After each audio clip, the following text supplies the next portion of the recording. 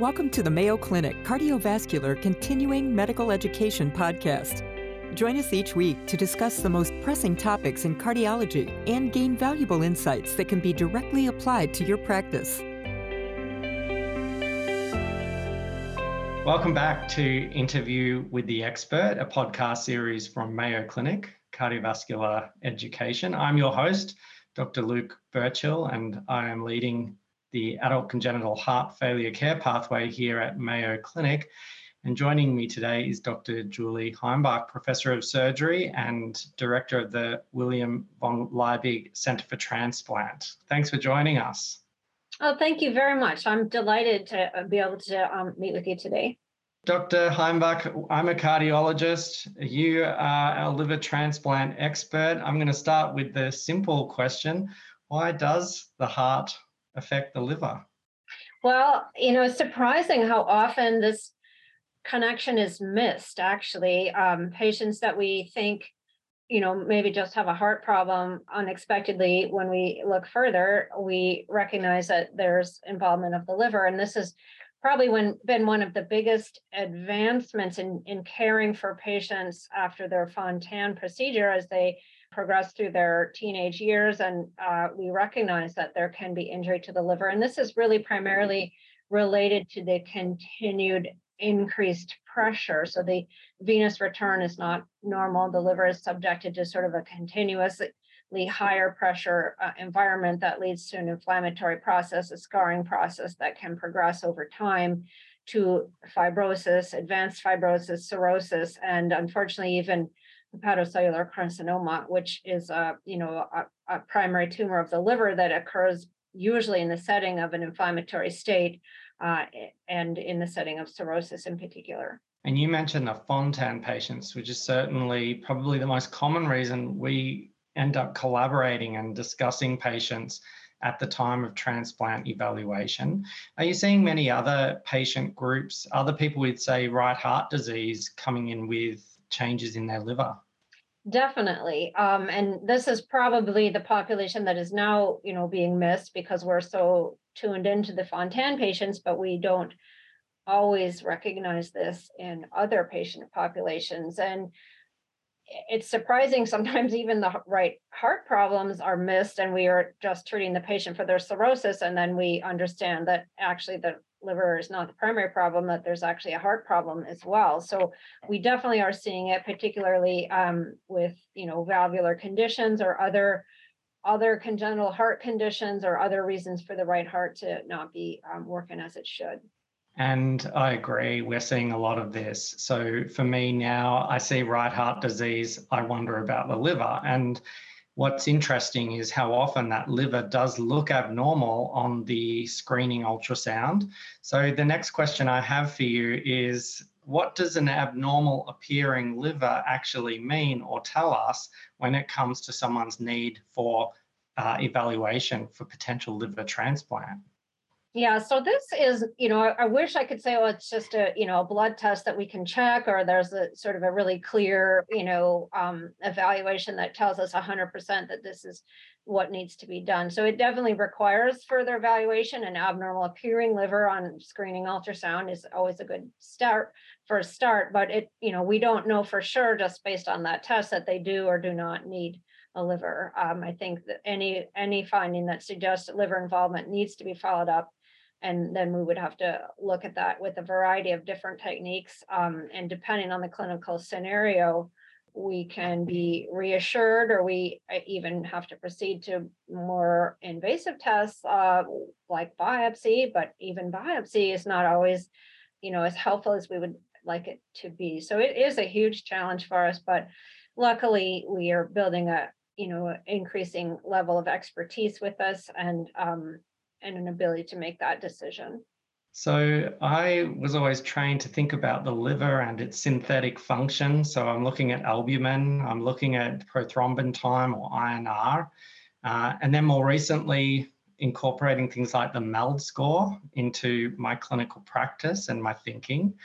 So for the practicing cardiologist out there who may have identified, here is a patient with some problems with their liver, can you maybe provide just further information on what other tests are being used in common clinical practice that are informative for staging where that liver might be in terms of its function.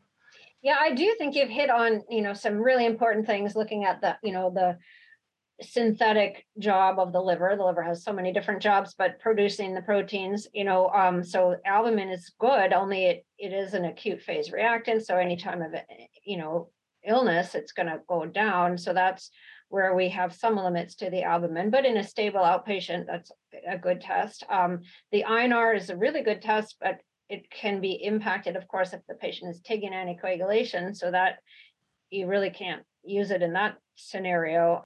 But in elevated INR in the absence of anticoagulation in a well-nourished patient, I think is is an excellent early screening test. The ultrasound, as we've already mentioned, is quite valuable because it tells us what the echogenicity of the liver appears and if there's any masses. And of course, ascites can help us, although that can also be present in the setting of heart failure. So that's why there needs to be an interpretation. The other problem with ultrasound is it's operator dependent. So you do need a degree of expertise to perform that test. We then can go to cross-sectional imaging, which helps us look for signs of portal hypertension. We can use either CT or MRI. The problem with MRI is if the patient has implantable things that restrict the use of MRI, then that is a problem for us. CT requires the use of IV contrast. So in the setting of renal dysfunction, we have to be quite cautious with that. But those tests are really valuable to us, especially in doing the screening for any worrisome lesions that could be hepatocellular carcinoma, which would be really critical to identify prior to proceeding to transplant. It doesn't preclude transplant. We just have to know about them and potentially treat them or be sure they're within criteria. So it is a complicated set of assessments that we perform, but the basic labs, bilirubin is helpful to add in there with INR, and albumin. Ultrasound is a good test to get. The rest I would probably defer for further. You mentioned the MELD score, and the value of the MELD score is it is a score that is developed in patients with chronic liver disease that is quite predictive of their risk of, further liver problems, or essentially it's death from liver disease in the next 3 months, and originally developed for patients that were being considered for TIPS, but now is being used for patients as a prioritization for wait listing for liver transplant. The problem with MELD is the creatinine is part of the system. So if patients have intrinsic renal disease, the MELD score will be impacted by that. And the INR is also part of that. And again, if the patient is taking anticoagulation, that will impact that scoring system. But a score above 12, we should definitely get anybody's attention. And I think what I'm hoping as a key message just from this brief dialogue is that this is something to call on your colleagues for. I think that, even for those of us that are physicians that started as physicians before we subspecialized, there's so much happening, I think, specifically within the liver world and risk stratification and understanding disease processes, prognoses. I know that we rely heavily on that collaboration with the GI, hepatology, and if necessary, the liver transplant team. So for those listening out there, call a friend, phone a friend is the key message. Yeah, I think collaboration in this particular assessment and decision-making process is really valuable. We definitely couldn't make these determinations on our own within the field of GI hepatology and transplant. So we definitely find the collaboration with our cardiology colleagues are essential in sorting out what is the next best step for these patients. And so let's imagine we're talking about someone who we really understand they have both end-stage heart disease and end-stage liver disease. And these are the patients that we're talking about combined organ transplantation in, both heart and liver. Maybe if we start really in simple terms, is this very common? Is it something that's really available to many people? Well, that's a great question. And it sounds, really amazing to think about doing 2 organs at the same time, especially heart and liver. But first of all, luckily, it's not that common. And the expertise tends to, I would say, lodge in a small number of centers. But I think in those centers, we've become relative, I don't want to say it's routine, but it's definitely something we feel pretty confident about. We, at the centers that are doing it, it's definitely something that the patients do well when they're well selected, and we plan things and we screen for the things that we know we need to screen for. It can be done, and it can be done safely with outstanding outcomes. Okay. And when I mention heart, liver, the most common response that I get is, or the question that I get is, oh, so which do they get first and how do they stay alive without one while we're waiting for the other? So I'm going to let you answer as to exactly what heart liver transplant really means, particularly in terms of sequence and timing. Yeah, so the key part is that it's typically done, what we typically do is a simultaneous heart liver transplant. If the patient has advanced heart failure and, their liver is cirrhotic, we need to do them at the same time. Sometimes they do, like for a patient with an inherited condition called amyloidosis, it would be possible to say do the heart and then, a couple months later do the liver, because the liver is really a metabolic problem. It's not, doesn't have a, intrinsic failure. So that would be possible in that scenario. But otherwise, when both organs are, experiencing dysfunction, we have to switch them at the same time. And typically we would have the patient undergo general anesthesia, being completely asleep. We would proceed with dissection for the heart, put the patient on cardiopulmonary bypass, do the heart transplant, come off bypass, do the liver transplant. That would sort of be the most standard. There is a group that does unblock, meaning they put both organs in connected to each other all at one time. That's not common. The first scenario is most common. Another way that we've actually found that is important for a select group of patients who are what we call highly sensitized, meaning they have antibodies against other people's cellular markers. What we know about the liver is it's extremely good at managing those anti-HLA antibodies. And we see those antibodies disappear very rapidly when we do liver transplant. And that's why we don't really need to worry about the cross match in most liver transplant patients. In the highly sensitized heart liver candidate, we actually do put the liver in first, and then with the patient on bypass, and then we put the heart in and we recirculate. So that's another option. Typically, the first option would be most common. So I'll just highlight again for the listener, if you're seeing highly sensitized patients, more common with those adults with congenital heart disease because of their exposure to different tissue, different substrate, high levels of circulating antibodies, we do have heart after liver transplant now as an option for a select number of people.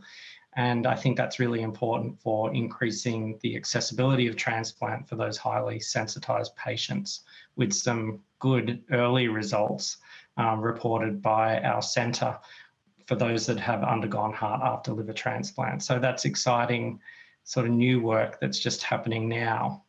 And just to clarify, it's all still at the same operation. It's just the order by which the organs are placed into the patient and blood is then circulated through those organs, but it's all one operation essentially.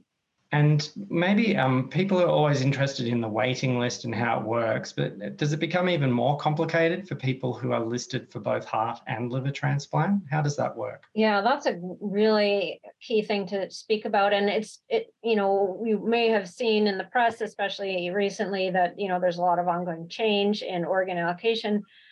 Currently, it is possible to receive two organs, and they would come from the same donor, to clarify that. And the process by which people are prioritized on the wait list remains, still not whether the heart is the priority and the liver just follows with the heart, or the liver is the priority and the heart follows the liver. Both of those scenarios are possible, but most commonly the patient's most urgent status is the heart, and the liver would be allocated with the heart under a specific set of criteria that relate to the distance around the donor hospital and from the recipient hospital to the donor hospital. But typically the way that the patient is prioritized on the list has to do with their most urgent condition, which is in most cases, the illness that they're experiencing from their heart. So their priority status or their position on the wait list is determined by the degree of heart dysfunction or heart failure that they have. which is a very specific set of criteria. And then, of course, other factors such as their size and, of course, their blood type needs to be compatible. And in rare cases, when the liver is the most affected and the sickest organ, then we could be prioritized according to how much liver failure they're experiencing, which again is already something we talked about, calculated by the MELD score. And then the heart would be required to be following the liver in the allocation sequence. About those patients that have had a transplant, maybe they've had a heart liver transplant, what is the follow-up of those patients from a liver perspective? Yeah, so that always gets to, if the patient has two organs, or do we have two cooks in the kitchen? This again requires continued collaboration. Luckily, the care of a post-transplant heart patient and a post-transplant liver patient, they have a lot of similarities. And so, for example, the anti-rejection medicine, really similar, and we screen for many of the same infections and use a lot of the same medications to prevent, conditions like ulcers and other things that can happen after transplant. So we really find that the care is quite similar. There are specific conditions that can happen. And so, of course, we need to continue to see those patients together. So they typically would be coming to see their heart transplant team, and then there would also be visits scheduled with the liver transplant team. But we definitely let, one team sort of run the show. We've already organized who that would be, and it's typically we let the heart team manage the anti-rejection medicine, and then if there's a problem with the liver, we, need to step in. Otherwise, we just schedule our visits around the heart visits. And typically the hospital stay and the recovery is not that different for a heart liver patient compared to a heart transplant patient alone. Many similarities, and really how long people need to stay in the hospital or other things like that really are more determined by how strong they are coming into the surgery, most of all, and if there are any setbacks, following the surgery that require extra procedures to be done, that can lengthen the hospital stay. But otherwise, the follow-up is very similar. Thank you, Dr. Heimbach. This has been a wonderful conversation. I'll just summarize. Firstly, think about the liver, particularly for right heart disease. We know the Fontan-associated liver disease patients are a key group, but we're also seeing this in other patients who have significant right-sided valvular heart disease. So think about the liver. Phone a friend. This is a multidisciplinary collaboration that leads to best outcomes for those that have evidence of liver disease in the setting of their heart failure.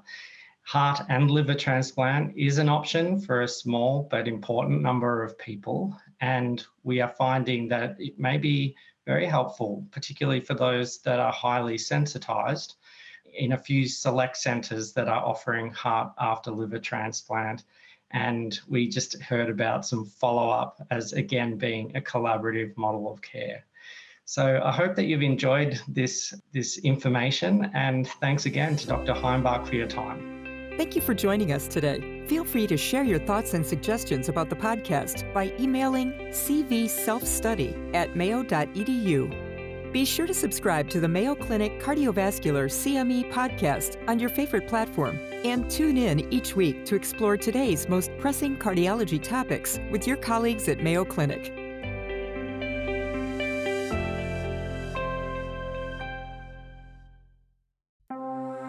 This has been a Mayo Clinic podcast.